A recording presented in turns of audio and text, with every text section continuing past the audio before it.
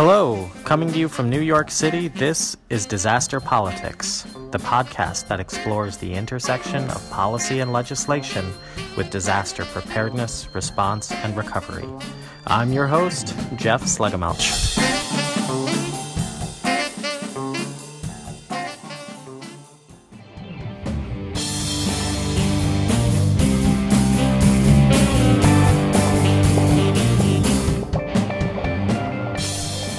All right, thanks for joining us here on Disaster Politics Podcast. I know it's been a while since we last talked, and I assure you it is well worth the wait. We've got a great show lined up for you.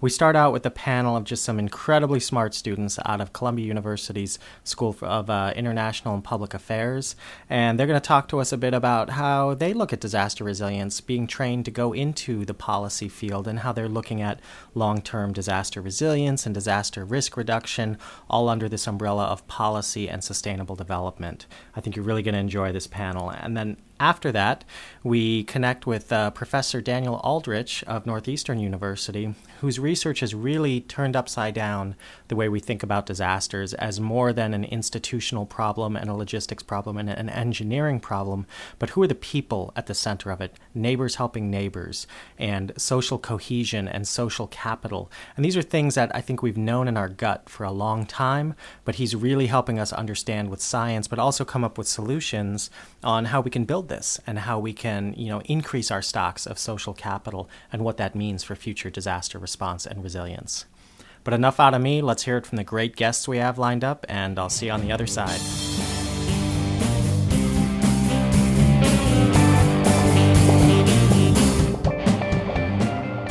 All right, thanks for joining us today. So today we have something a little bit different. I'm actually surrounded by a bunch of colleagues, some graduate students from the Columbia University School of International and Public Affairs, and taking a little different approach today. Instead of looking at disaster responders in the field and their linkage with politics, looking at folks studying politics and going into the field of politics who have an interest in disasters. And so I'm really curious. Thank you guys all for being here today, and look forward to sort of hearing your perspectives on why disasters and how that links with what you're looking to do in the world of policy. So thank you. Why don't we go around first, and maybe each of you guys can just introduce yourselves briefly and let us know, your name, a little bit about the program, and why disasters, why interest, why did you make the trek all the way down here to talk on a podcast about disasters? So you want to start? Yeah, okay. Thanks, Jeff.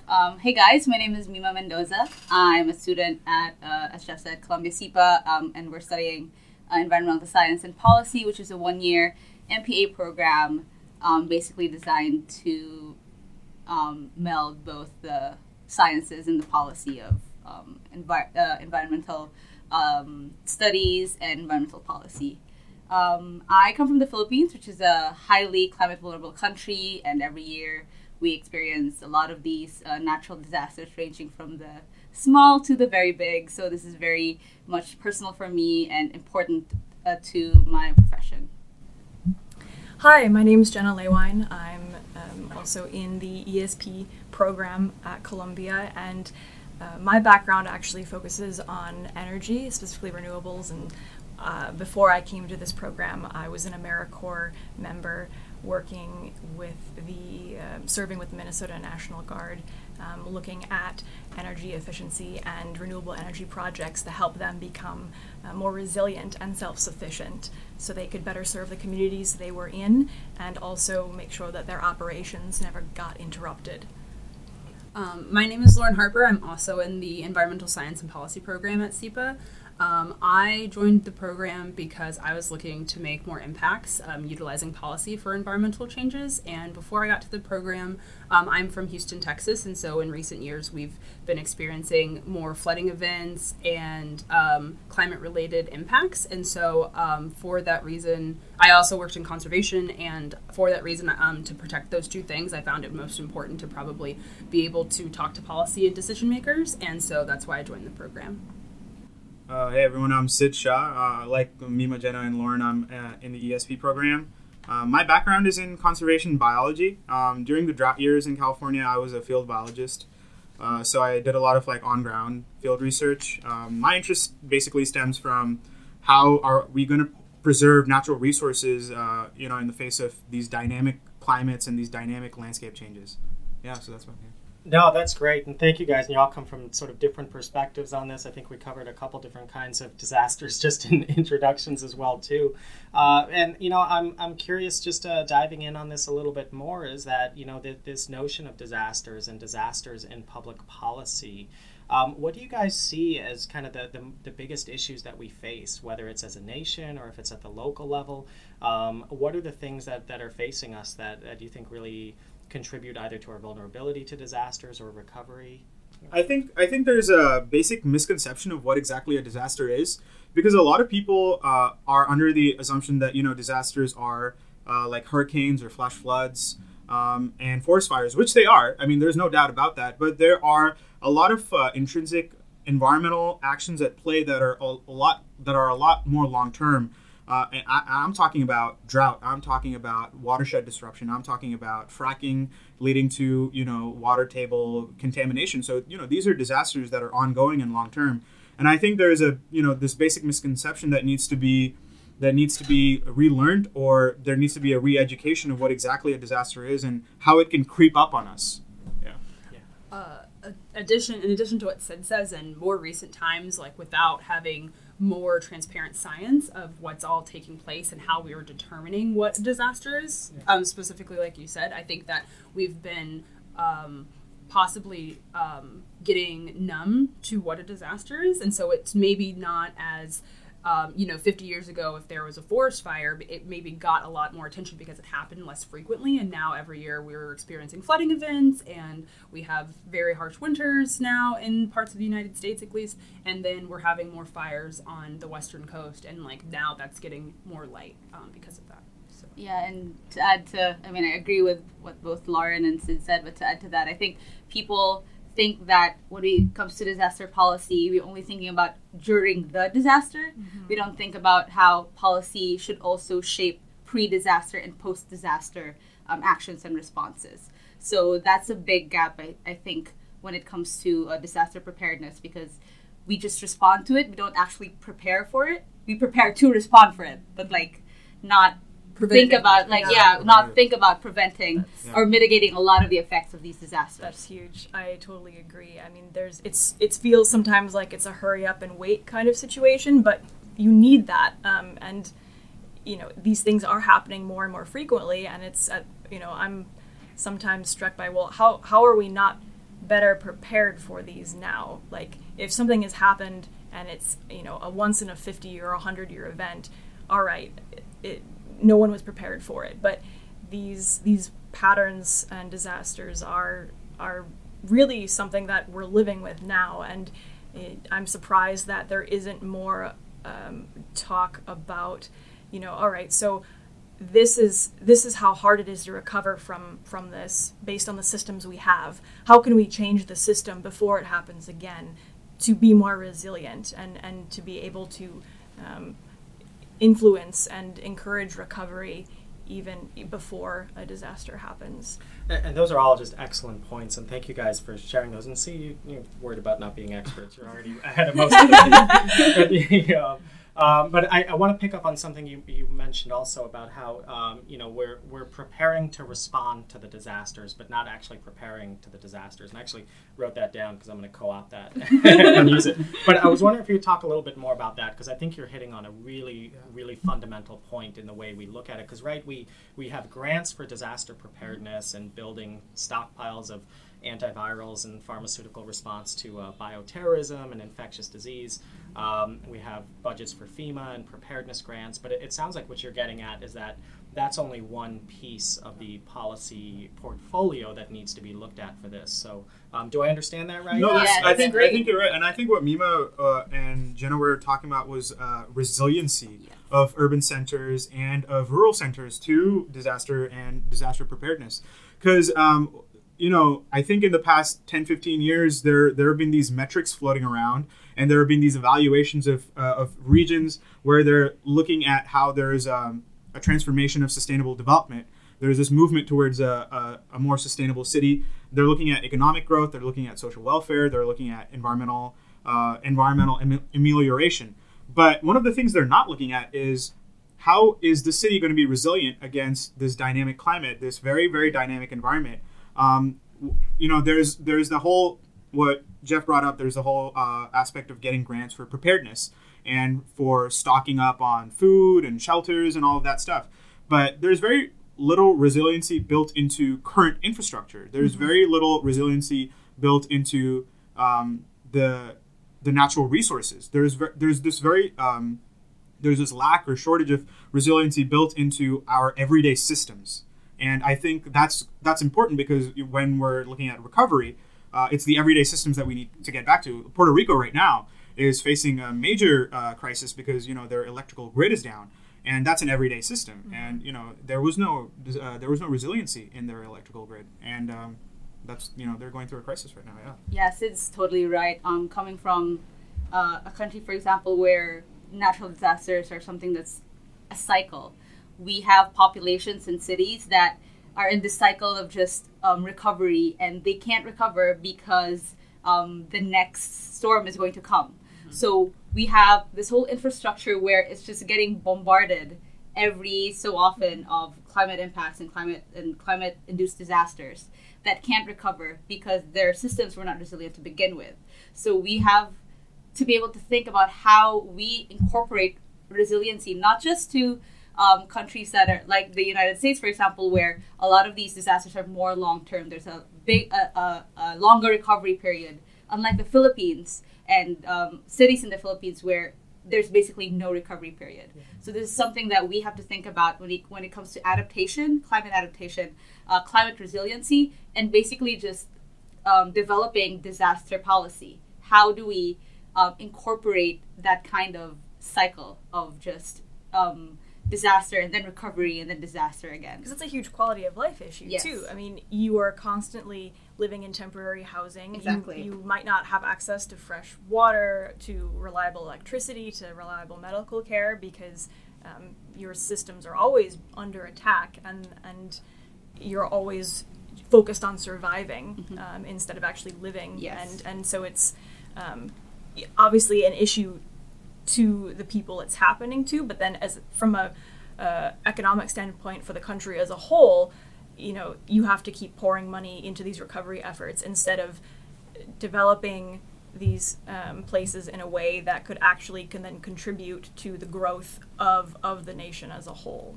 And additionally to what Jenna said, like economically, like it's harder for businesses, and then if you're a developer, is it more expensive, or are there not incentives to build more sustainable or to build more resilient type of buildings that can withstand some of these climate impacts that are happening? And especially like in Houston, everyone knows if there's a hurricane there, gas prices go up, and that's an everyday for people who rely on that network of different industries working together. But then too, like some people would say, like after floods and events that take longer, like you have a longer recovery period, people are also very forgetful of all the things that took place and what it all takes to get back to some normalcy after an event. So.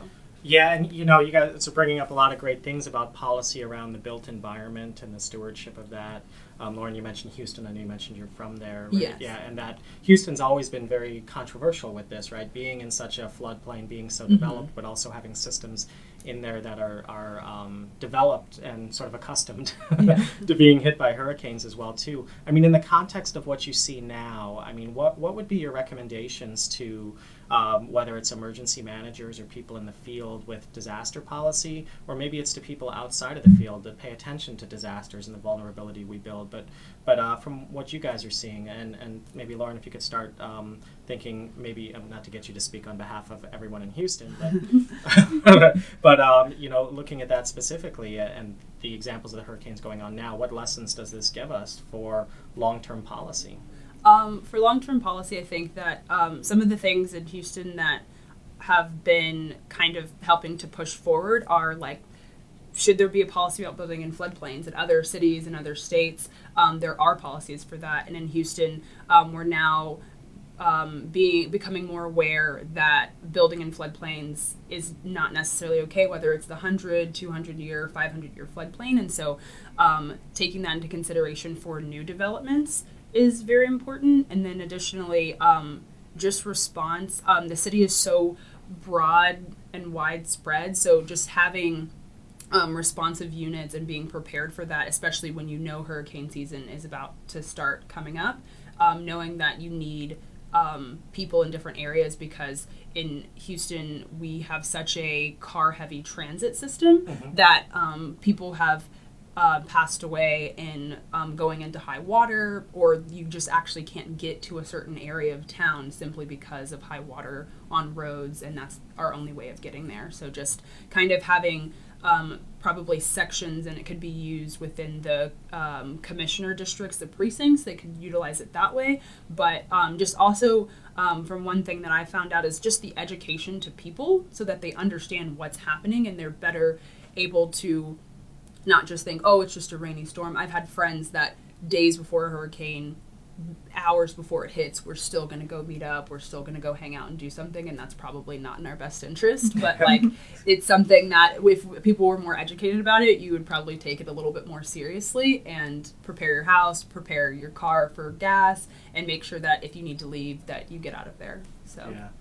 And what do you guys think in terms of policy? When we talk about disaster policy, a lot of folks think of FEMA, things like that. Who are some of the other actors involved with this? Who would you want to see maybe infusing disaster thinking into the DNA of their policy? I think I just used two metaphors in the same all sentence. agencies, I think. My experience with, like, say, Typhoon Haiyan in 2013, Typhoon Katsana in 2009, both of them in the Philippines, which would really just hit our country very hard. We basically learned that disaster policy should be something that's interdisciplinary and very holistic, and should be integrated into all departments, not just, say, the National Disaster Recovery Council or the Climate Change Commission or the Department of Environmental and Natural Resources. It should be part of, like, the Department of the Interior, even Foreign Affairs, Education. Disaster policy should be integrated into that, because you can't successfully mitigate the effects of disasters and respond to disasters if you don't incorporate all of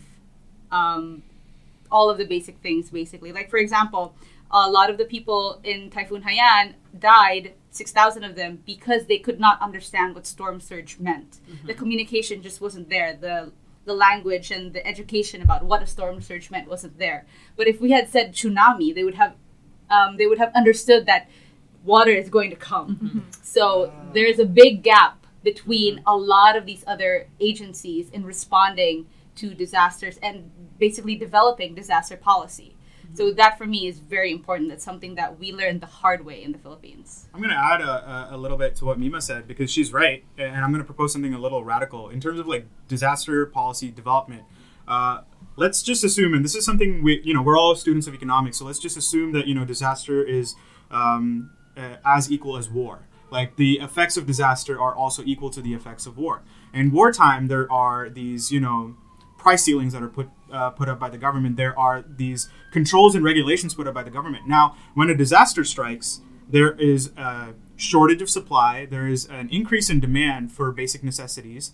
And so if you start regulating prices, if you start regulating medical supplies, you are allowing a greater access for people to buy those supplies or get those supplies. Because yes, you have FEMA, but you have FEMA coming in and helping out the people in need. But what about places that are extremely inaccessible that still need those goods and only can only access those through monetary transactions or something like that? So I think Mima is extremely right. There needs to be this coordination in communication and finances and disaster preparedness, and there also needs to be, like, on-ground experts, because you can send out the disaster responders, but what about sending out scientists to actually evaluate the direct impact of the disaster right after the event of the disaster? So stuff like that. Yeah. Similar to, like, if there's any sort of, like, if there's an oil leak or there's pipes that have bursted or if there's any intrusion of a contaminant into a water system, like, how is that affecting people's recovery of that?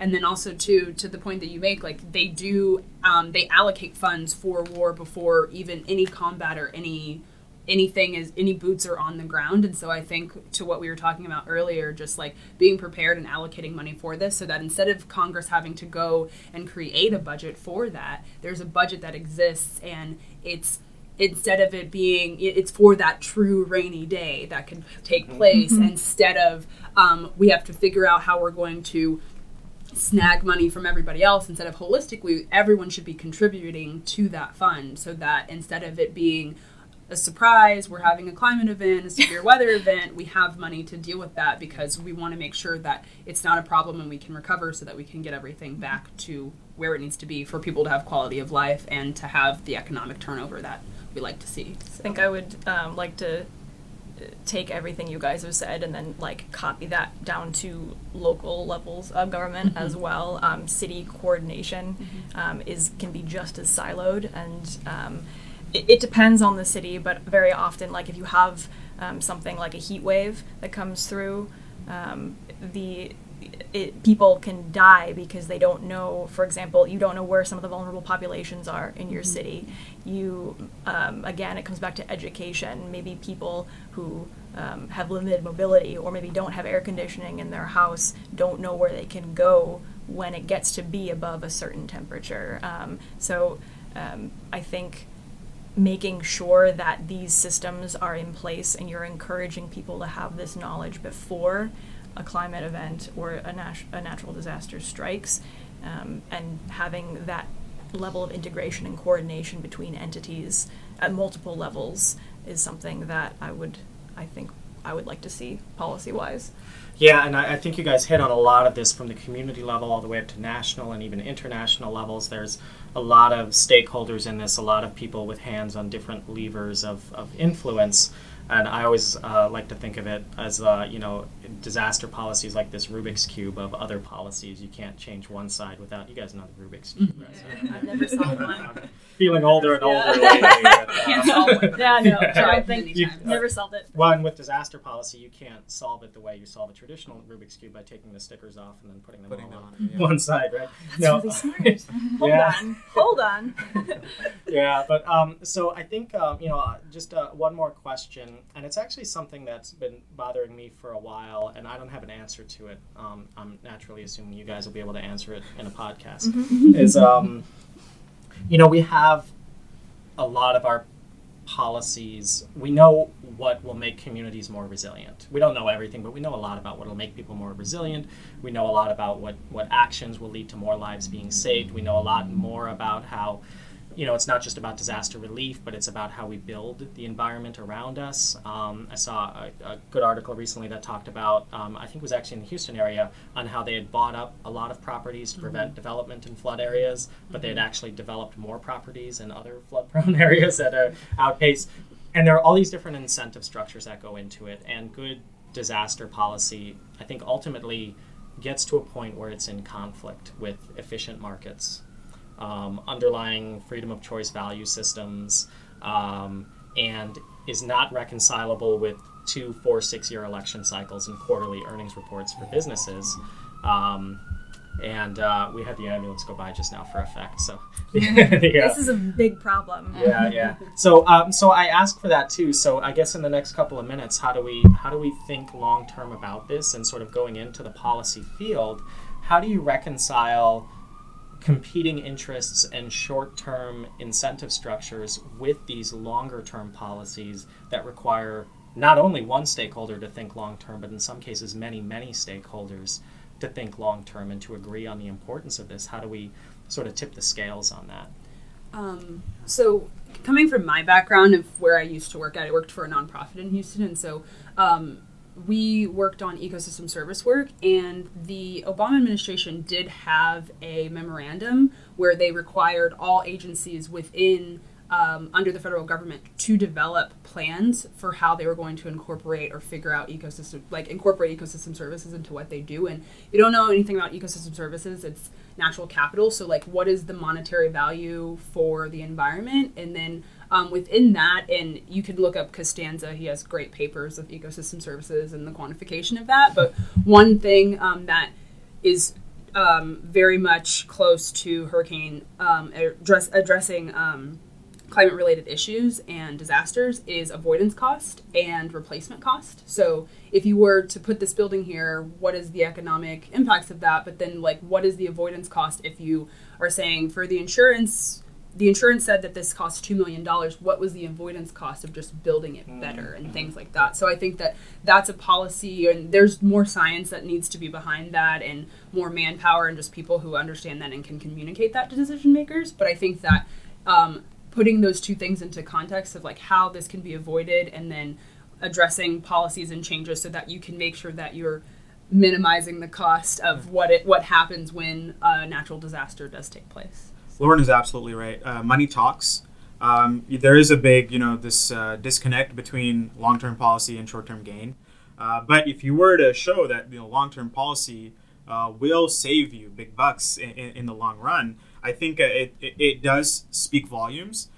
There's also, adding to that, I think there's also now we can effectively take real-life case studies. Let's take Irma, Harvey. Let's take, what happened during Katrina. Let's take the California wildfires that are happening right now and say, this is billions of dollars worth of damage. This is millions of people losing livelihoods and homes and days off because people weren't going to work, days of people not getting education. Of just loss of productivity. And we now have these palpable case studies that we can point to and say, we weren't prepared for this. We need to be prepared for the next one. And the next one seems to be happening a lot more frequently than we thought it did.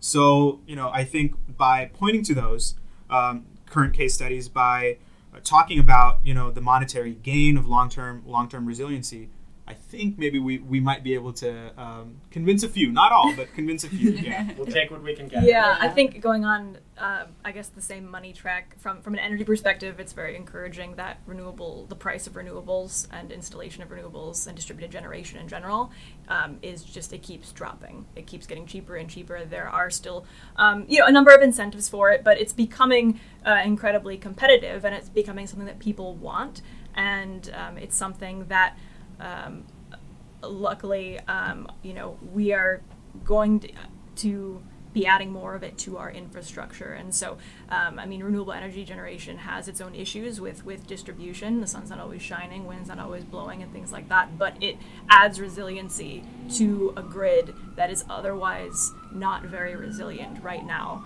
So, from my perspective in the energy world, the continued proliferation of distributed energy, I think, and the policies from local up to national level that hopefully will continue to support the installation and the use of renewables. So that's something that I'm hoping continues forward policy-wise. Yeah. Diverting from the economics discussion for a bit, because even though that's very important, another problem that I have seen is actually implementing policies that have been made. So we have, there are some cities, some countries with very good disaster preparedness policies or climate resilience policies, but can't really implement it very well because economics and other stuff. But one thing that I've seen work in a lot of the zero dead rates in natural disasters is participatory governance. It's very important that you include all levels of government, including non-state actors, into making these decisions and making sure that these are implemented. In Haiyan, for example, we had probably about 2 counties that had 0 deaths, and that was because everyone was involved in evacuation and response, and these were very small counties. And also one of our best regions in the Philippines for disaster preparedness also usually has 0 deaths count in natural disasters, and that's because all agencies are involved, all organizations are involved, from the smallest kid to the most senior official. So that's very important, I think, to implementing all the policies that we want developed. It's just to have everyone on board and on deck. Well, thank you so much, guys, for taking the time to talk through this. It's really great to sort of hear these perspectives. And please, for the love of God, do not leave this field. We We get that a lot, actually. We always get that. Yeah, keep doing this work. It's really, really wonderful that you're looking at this, and that this kind of disaster resilience, this kind of disaster relief is in the policy thinking. Please, let's keep in touch. I'd love to, keep the conversation with you guys going, and it's I just really had a lot of fun just having this panel. Yeah. Thanks for having us. Thank you for having us. Yeah, this is great.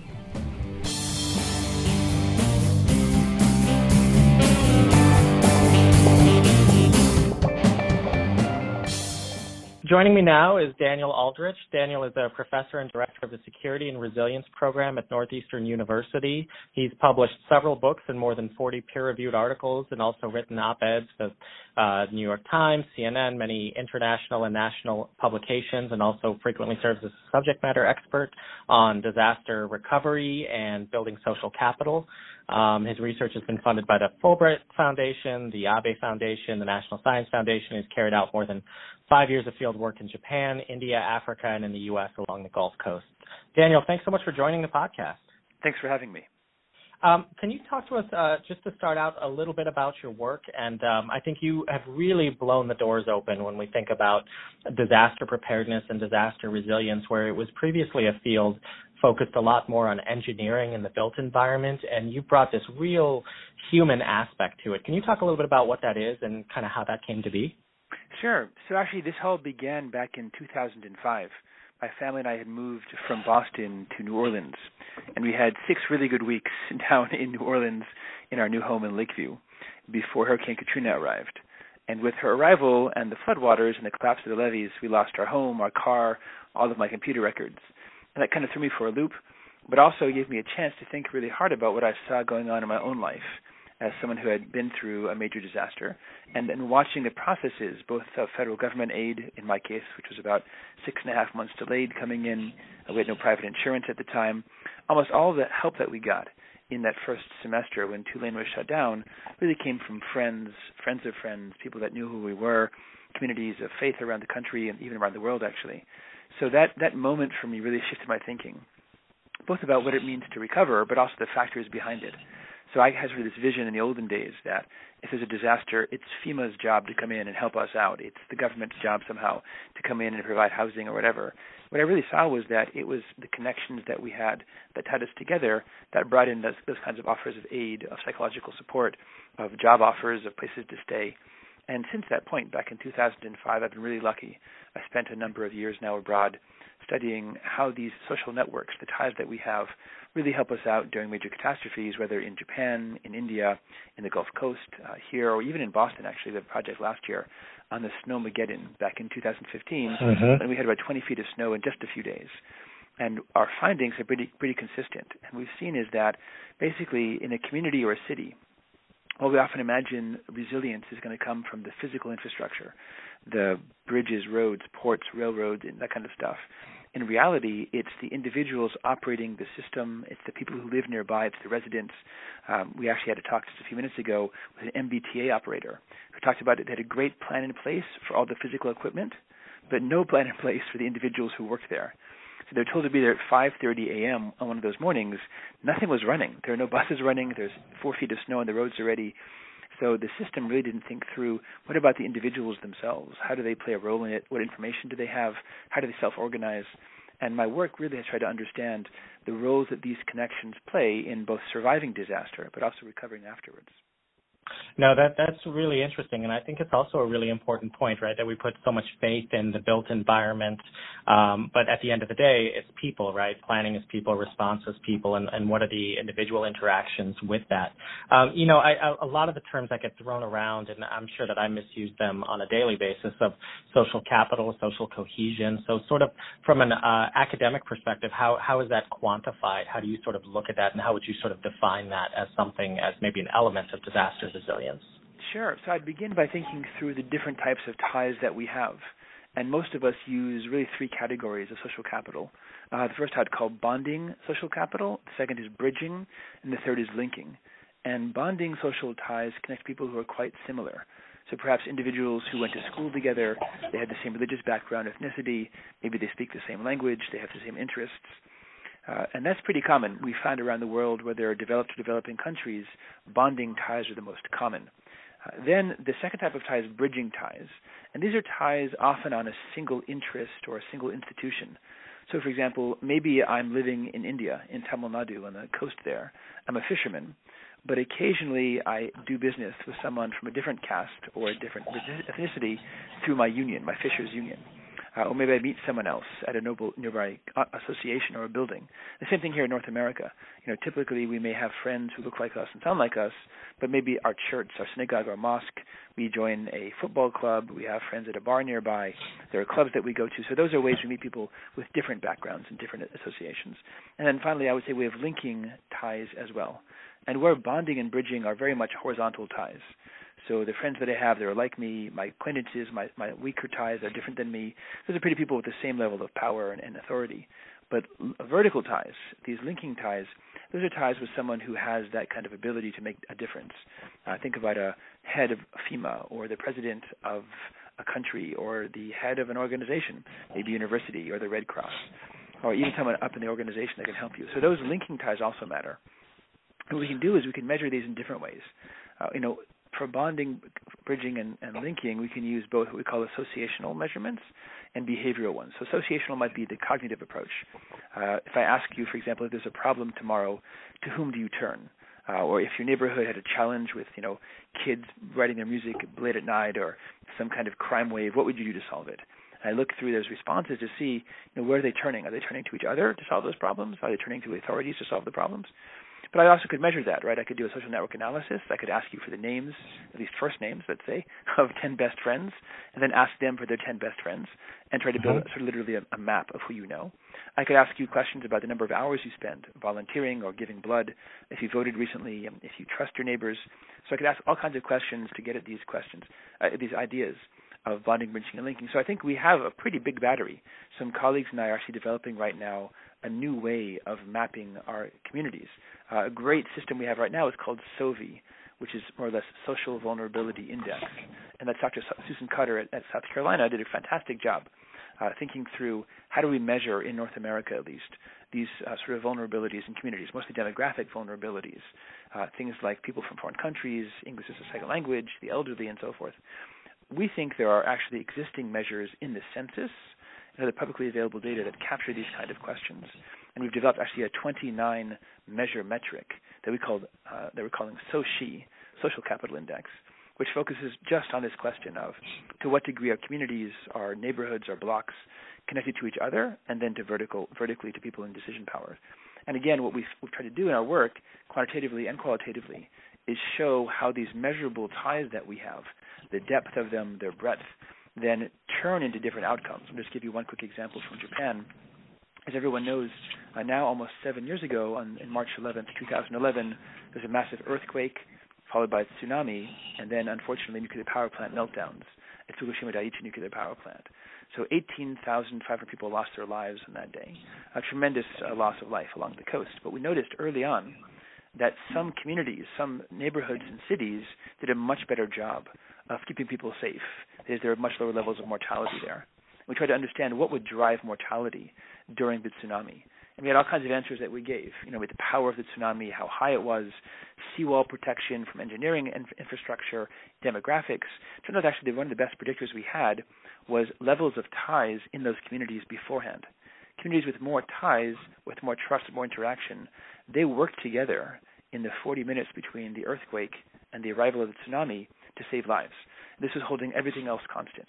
And this is the kind of stuff that we're trying to do now in other situations as well, understanding, for example, right now, mortality levels, recovery levels, looking very closely at, of course, the typical explanations of engineering, infrastructure, and so forth, demographics, income, so insurance, but also really doing our best to capture these not so intangible ideas that what really drives the process of survival and recovery might be our neighbors, people who live nearby, friends, kin, and that kind of stuff.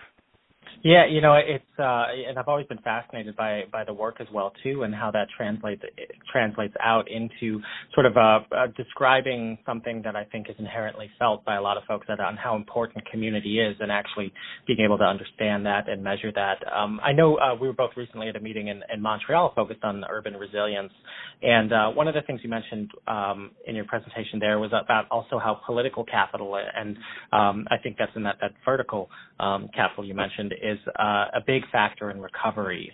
And I was wondering if you could talk a little bit about that and being able to sort of activate more of the federal or national or international resources with recovery. Yeah, absolutely. So we were measuring in Japan after the same disaster, the earthquake, tsunami, and nuclear meltdowns, how 40 communities along the coast built back or didn't build back, both the residential aspects of their lives, housing, occupancy, debris removal, but also the business and infrastructure questions. Are gas lines back on, electricity lines back on, convenience stores are open, medical services are running? We had a number of, I think, 17 different ways of measuring these recovery indices.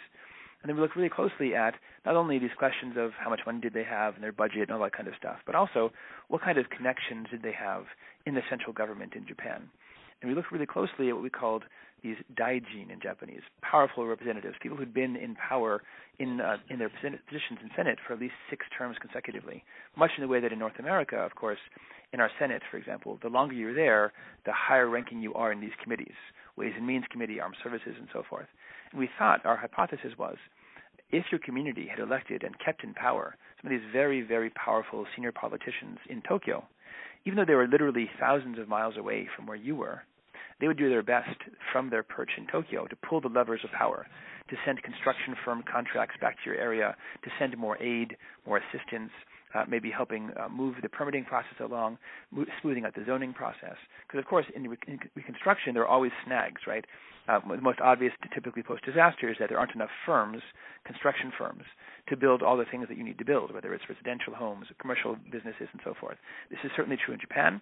There's a very small pool of these large-scale firms, and we found that these powerful politicians could kind of nudge the bigger firms, the construction firms, to get back involved in their hometowns.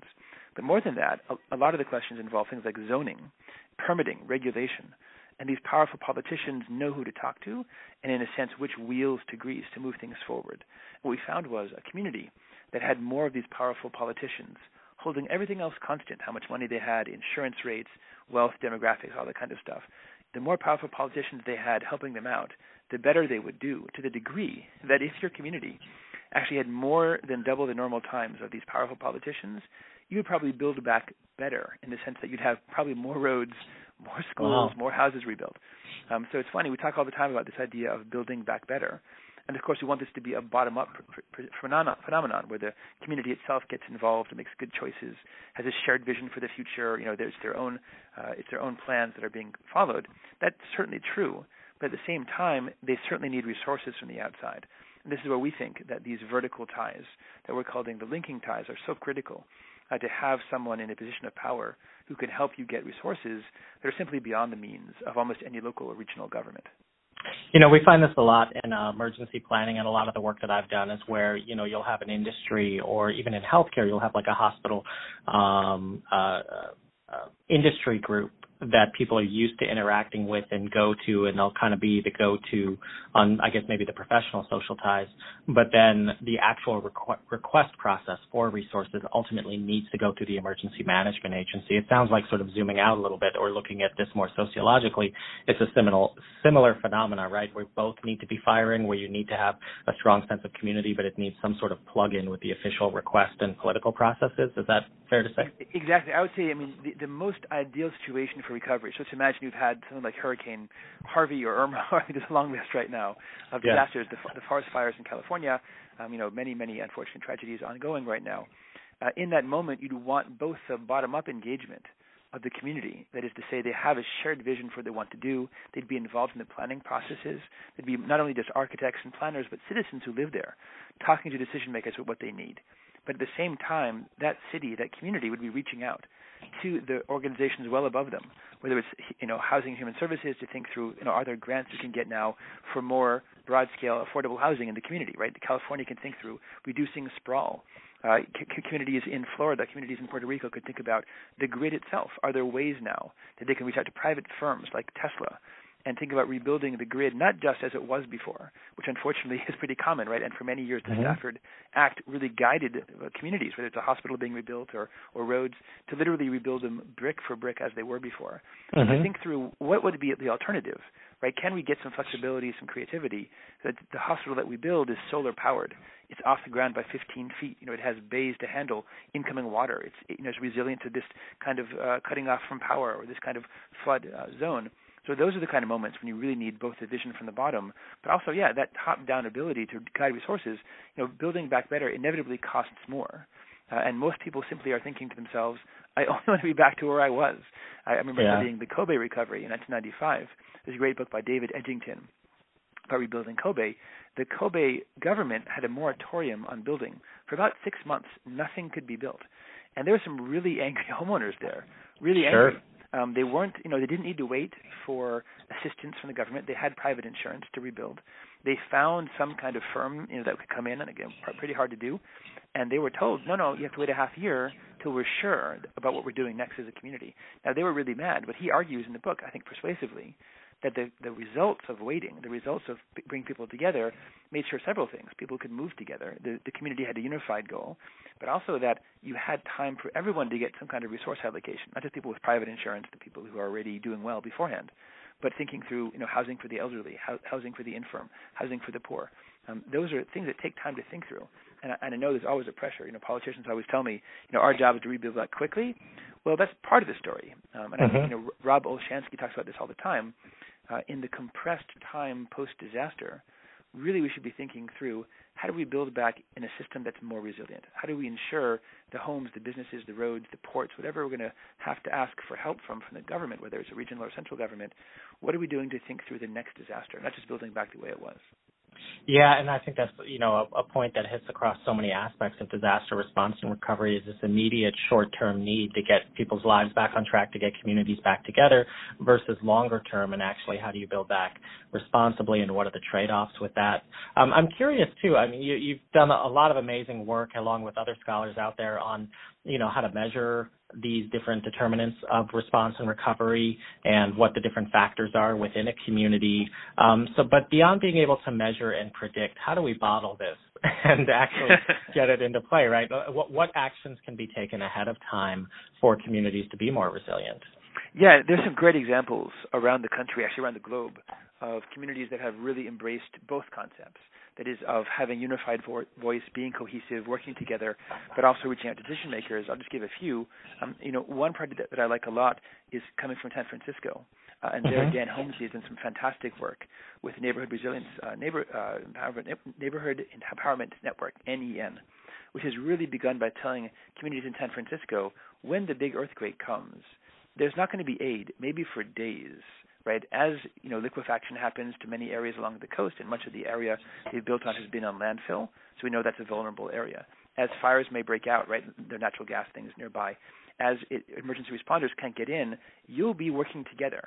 So let's build up now your ability to work together. Let's build resilience now. And there are all kinds of cool things they do. They have a Neighbor Fest program, for example, where the city government will provide money to a community to hold a party, as long as no one's excluded. And there's some kind of discussion at that party of what they're doing right now to get ready, right, for that next event, whether it's a fire or an earthquake or a heart attack or whatever. So that's one set of programs. So again, working from the bottom up to build community cognition of what the future, but also community activation. Yeah, and just for the listeners too, Daniel Holmesy was a recent guest on the podcast, and so we've got to hear a lot about sort of the kick of the Neighbor Fest and a lot of the work that's being done. And I'm glad you brought that up. A great example, and I believe he spoke of your research as well too. So great to see these things connected. But I'm sorry, please. Sure. So there's another Dan in disaster, as Dan Neely. He works at the Wellington Regional Emergency Management Organization in New Zealand, WREMO, WREMO, and they've really made it their mission not to sort of be the doom and gloom about disaster preparedness, not to go on the radio or the TV or Skype or whatever or Twitter and give negative messages, but really to serve as a glue in the community. So I watched as about a third of their staff spent most of their day not in the office, but rather embedded in the community, in organizations, in schools, in churches, in mosques, in PTAs, Armenian societies, all kinds of places in Wellington, to the degree that much of the traffic on Facebook in Wellington goes through their page. So if you have an upcoming social event, for example, you advertise on Remo, even though they're a disaster organization.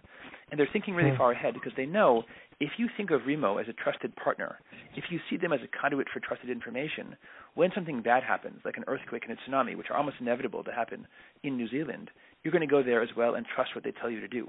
If you only hear them literally say things like, we're all going to die, we're doomed, right, get ready, pretty unlikely you'll be paying attention. But what they've done is built this trust over time so that local communities see them as a partner, as a node in the process. Actually, when I was there, they had a cardboard box race advertisement that they were running on their web. And again, nothing to do with disasters at all. But again, these are college students who knew that everyone would find out about it from Remo and not from their own personal web pages or Facebook or whatever else. So again, that's a bottom-up process that they're using.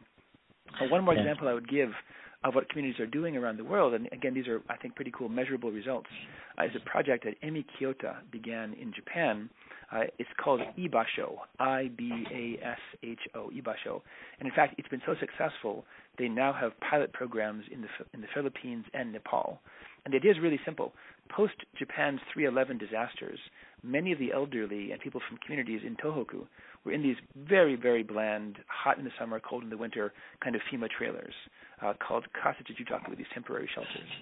And they'd been moved from their homes, they'd been moved from their communities, which meant they were near no one that they knew. They had no friends nearby, no doctor nearby, really isolating experience. Again, in the best of interests, right, which is getting them out of the danger zone into some new housing that was whole. But the problem, of course, was it cut them off from the social networks. So Emi had the idea that these elderly survivors of the disaster could run their own physical space, a flexible physical space, that would slowly generate connections in the social space. And so what she did was she convinced a local board of elderly residents in these communities to work with her, and she actually raised money for an American NGO, brought in funds, built a physical space. And this physical space has all kinds of different uses. It's flex space, so it can be a yoga studio, it can be a library, it can be a cafe. But what she did with me was to show individuals from the community who went to Ibasho had better and stronger measures of social capital than those who lived nearby who didn't go. So, for example, measures of efficacy. What degree of input do you think matters from you? Can you change the community? And the answer of people who went to Ibasho was yes, because, again, they'd been involved in planning and managing and logistics and that kind of stuff. People still stuck in their homes didn't leave, not as much. The breadth of social networks, the level of trust in the community, all of those measures went up from Ibasho. And, again, to the degree that they now have these pilot programs in very vulnerable areas in Tibet and the Philippines. Obviously, the Philippines has all kinds of stuff, among them typhoons. Tibet has both mudslides and earthquakes. But in any case, in these projects, what we see is an idea, a really bottom-up idea, that's revolving around the concept that it's neighbors, it's friends, it's connections that make a difference, and they can be built up. Like other stocks of capital can be improved or depleted. These programs, Ibasho, Remo, NEN in San Francisco, their whole core idea, the theory behind them, is that what we can do is build these connections before disaster comes and be better prepared when it does arrive. Those are, great programs out there, and I think really inspiring and really great. One theme that I hear too within each of these is just if you look around the room and you're all wearing the same government ID, then you don't have the right mix of people in the room, right? Like getting a lot of different folks in the room, yeah. So we currently have, as you mentioned before, several recoveries underway, and in some cases still in response in Texas, Florida, California, Puerto Rico, the Virgin Islands, and those are just a few of the domestic ones. There's earthquakes in Mexico, all along the Caribbean. And in these recoveries, so these groups that have sort of gone into the disaster, what they already have in place, and haven't had the opportunity to build this up, or maybe have, but you're sort of working from where you're at the time of a disaster, what would you hope to see in the recovery, both at the community level, at the national level, in light of all this work that you've done? Yeah, I mean, several things. One would be that communities maybe take a breath. Maybe not 6 months like in Kobe, which probably is too much for us Americans, right? But maybe just a breath and think through, okay, we communities, whether it's in Houston or in Florida or Puerto Rico, we are clearly vulnerable now to this previous disaster, whether it's Harvey or Irma or whatever, Maria, but we're also going to be vulnerable to the next one if we keep building as we did before, if the structures we keep in place, if we rebuild as we were. So what can we do now? There's been some really cool discussions in Puerto Rico, for example, not of the grid being a federal government process, but of a partnership of the electrical grid between Tesla, for example, solar cell makers, and local businesses and hospitals. So that's one way of thinking it differently. Rather than just building back coal-fired plants or LNG plants and having a centralized grid, what can Puerto Rico do, at least, to make itself more prepared the next time that these main power lines do go down? Can hospitals, can water purification facilities have their own power sources that are decentralized? That's one set of questions. And again, that's going to take bottom-up work because, again, you have to have the partnership that you build, right? You can't just come in from the outside. You need people on the ground. The second set of ideas would be something like this.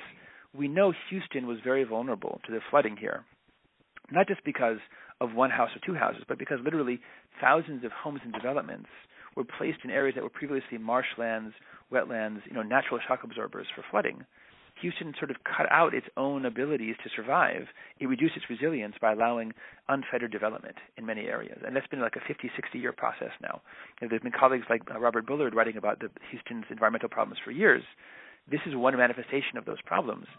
If in the zoning process you're not thinking through this question of resilience, long-term recovery, sustainability, then you have a moment when all of the non-permeable surfaces that you've built, roads, driveways, parking lots, then become the conduits for destroying houses. I've got my wife and I both have family living in Houston, and both of them watched the waters rose literally from a creek nearby to a lake, right? It like 150 feet across of water that began to flow into their property. So those are the kind of moments when you think through, okay, Houston, what are we going to do now?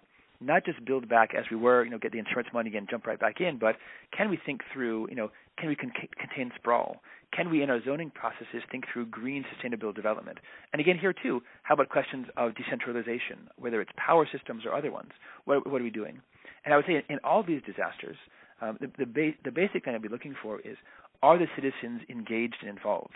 Not as recipients of information from the city hall or from some outside developer, but rather on all the planning boards. I remember when I was in New Orleans, there were so few residents involved initially in the BYOB committee. Almost all elites, right? Political elites, academic elites.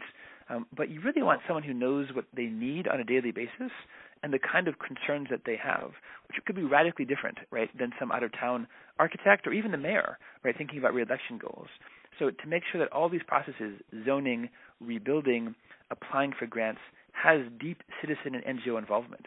And I would really encourage people to think through, to what degree are we, each one of us, involved in these questions, even in non-vulnerable areas. Let's say you live, who knows, in the highlands, there's no flooding nearby, but still, to what degree are we making our voices heard? Because I think, again, this is one of the ideas of social capital, is efficacy, right? The belief that our voice makes a difference. If we don't allow citizens or don't encourage them to get involved, then the planning is done by technocrats who might be incredibly skilled, but not really understand local knowledge, local metis, as James Scott would say. So I think in all these disasters, we're really looking for that bottom-up voice, the organization, and the social cohesion. It's interesting with some of these resilience programs, some of the ones that I think are getting a lot of traction, like Daniel out in San Francisco, they borrow from some of these ideas of local political organizing on how do you bring folks together in an advocacy role and things like that. And so it seems there's some lessons from fields even outside our area or my area of emergency management that offer solutions to some of the problems we face in the field. I think to some degree what you said is exactly right, that in reality this planning is really like almost advocacy, right? You're thinking through how do we make sure that the community has a voice in the process. Exactly. That's really critical. And just really, really fascinating. And I encourage everyone to check out your work. One of the things that I really enjoy about it is not only its scientific rigor, but its application, and that it's not designed simply to describe, but also how to improve. And so how can people learn more about your work? I know you have a number of books out there that they can follow, and how can they keep tabs on you if you're over there? Sure. So several things. I've got a website, actually a few different websites. One is at Weebly, Webbly. You can Google Daniel Aldrich, Aldrich, and all my stuff's there for free. There's no firewall. So a number of my articles are there, links to my books. The book I would encourage listeners to think about might be the Building Resilience book that came out in 2012. And if things go well, hopefully next year, I'll have a book on the Japan disasters, the compounded disasters of 3/11, coming out as well. And then also I'm on Twitter a lot. I do tweet to you, among other people, and trying to get sort of a channel of communication going. Because I think, at the time, again, many people don't think that their ideas might contribute. I think Twitter's a great conversation starter for what are the ideas, what are the best practices out there, maybe beyond my community, someplace in New Zealand, someplace in Japan, what are other people doing? And I think Twitter and those are other social media organizations are great ways of sharing those. Great. Yeah, and thanks so much. And you bring up a good point, and maybe we could talk about another subject of another podcast is social media and sort of the how that is really democratizing disaster response in a lot of really interesting ways. Yeah. But thanks again for joining us. Thanks for taking the time. And most importantly, thank you for doing the work that you're doing and making sure that it's getting out there into the hands of folks. It's really important stuff, and I think really turning a lot of assumptions we had on their head, but in the right kind of way. Thank you so much for having me.